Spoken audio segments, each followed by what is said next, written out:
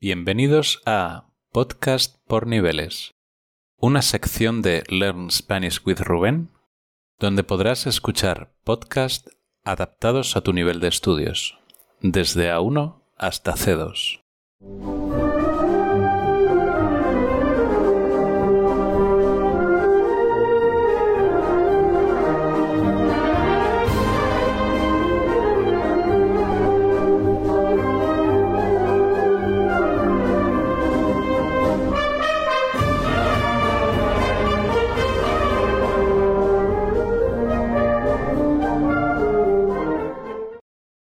Seguro que pensabas que sabías casi todo de las tapas, pero en este audio voy a intentar descubrir algunas cosas nuevas para ti sobre una de las cosas más típicas de la cultura española.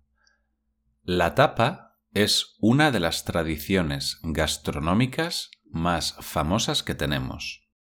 Consiste en una pequeña porción de comida que se sirve como acompañamiento de una bebida, normalmente vino, cerveza o refresco. Las tapas pueden ser muy variadas y reflejan la diversidad de la cocina española. Hay tapas frías como el jamón, el queso o la ensaladilla, y tapas calientes como las croquetas, las patatas bravas, los calamares o la tortilla de patatas.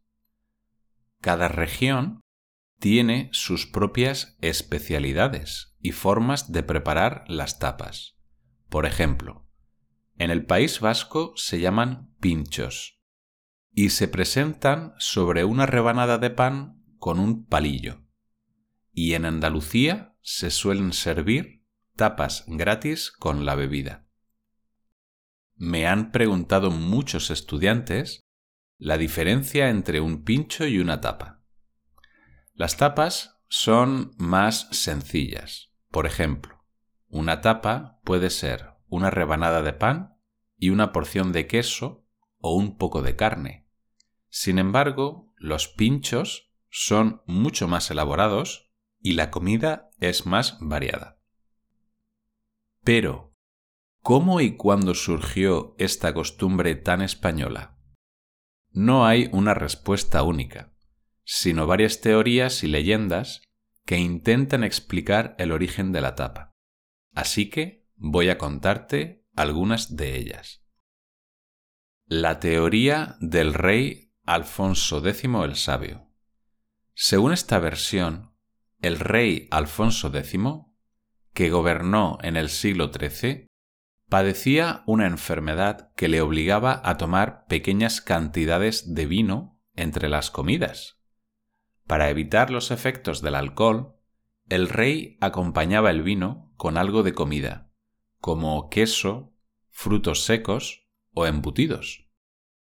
Esta costumbre le gustó tanto que la extendió a todo su reino, ordenando que en las tabernas se sirviera siempre algo de comer con el vino. Así nació la tapa, que en un principio era una loncha de jamón o chorizo que se ponía encima del vaso o la jarra para tapar el vino y evitar que entraran moscas o polvo. La teoría del rey Alfonso XIII y el mesonero andaluz. Otra historia relacionada con un rey Alfonso, pero esta vez el XIII, que reinó en el siglo XX. Se dice que el rey estaba de visita oficial por Andalucía y paró en una venta cerca de Cádiz para tomar un vino. El mesonero le sirvió el vino con una loncha de jamón encima para protegerlo de la arena que levantaba el viento. El rey le preguntó al mesonero qué era aquello, y el mesonero le respondió que era una tapa. Al rey le gustó la idea y pidió otro vino con otra tapa. El mesón se llamaba el Ventorrillo del Chato y todavía existe hoy en día. Esta es la teoría que yo más he oído. Luego está la teoría de los reyes católicos y la prevención de las borracheras. Esta versión sitúa el origen de la tapa en el siglo XV, durante el reinado de los reyes católicos, Isabel y Fernando. Según se cuenta, los reyes estaban preocupados por el aumento de las peleas y los accidentes causados por el consumo excesivo de alcohol. Por eso, escribieron una ley que obligaba a los mesoneros a ofrecer algo de comida con el vino, para evitar que los clientes se emborracharan. De esta forma, la bebida era más moderada y responsable. La teoría de los agricultores. Otra explicación más sencilla y popular es la que une la tapa con el trabajo en el campo. Se dice que los agricultores solían llevar en sus bolsas un trozo de pan, queso o embutido para comer a media mañana o a media tarde, cuando tenían hambre. Estos alimentos les servían para reponer fuerzas y aguantar hasta la comida principal. Con el tiempo, esta costumbre se trasladó a las ciudades, donde los trabajadores iban a los bares a tomar una bebida y una tapa antes o después de su jornada laboral. Estas son solo algunas de las posibles teorías sobre el origen de la tapa, pero hay muchas más. Lo que está claro es que la tapa es un elemento muy importante de la cultura española, que forma parte de su identidad y de su forma de vida. Tapear es una manera de socializar, de compartir, de disfrutar de la gastronomía y de la compañía. Para nosotros, comer es una fiesta y un momento para socializar. Por eso nos lo tomamos muy en serio. La tapa ha evolucionado mucho desde sus orígenes hasta nuestros días. En un principio, la tapa era una forma sencilla y práctica de comer algo entre horas, sin necesidad de cubiertos ni platos. Con el tiempo, la tapa se fue enriqueciendo con nuevos ingredientes y recetas, que reflejaban la diversidad y la riqueza de la gastronomía española. La tapa también se adaptó a los cambios sociales y económicos, ofreciendo opciones más de mayor nivel, pero sin perder su esencia de comida popular y accesible. La tapa ha recibido influencias de otras culturas, como la árabe, la judía, la francesa o la americana, pero también ha aportado innovaciones y tendencias a la cocina mundial.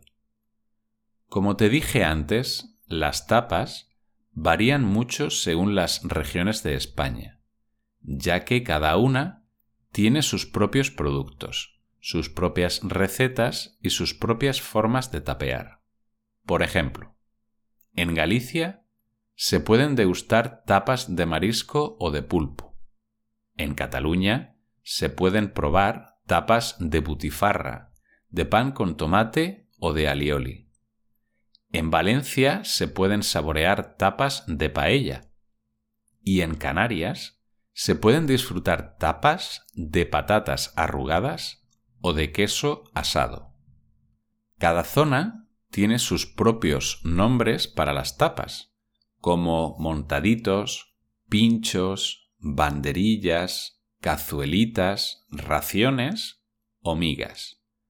Las tapas reflejan el clima, el paisaje y la historia de cada territorio, así como sus costumbres. Las tapas tienen una gran importancia social y cultural en España, ya que forman parte de las celebraciones de los españoles. Es una forma de comer, pero también de relacionarse, de compartir, de disfrutar y de comunicarse.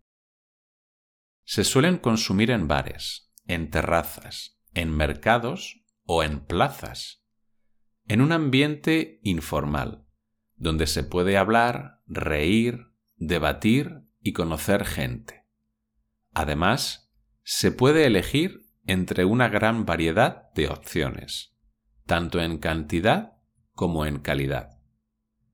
Este tipo de comida expresa la creatividad y la personalidad de cada cocinero y de cada cliente, ya que se puede experimentar con nuevos sabores, texturas, colores y presentaciones.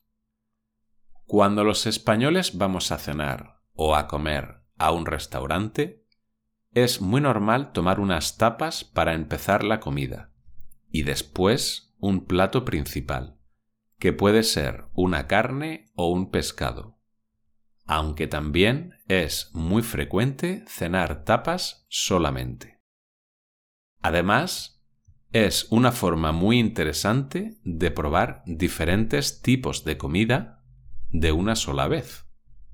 Ahora mismo tengo un hambre tremenda de tanto hablar de tapas y voy a llamar a mis amigos para ir a un bar a comer unas cuantas y tomar unas cervezas.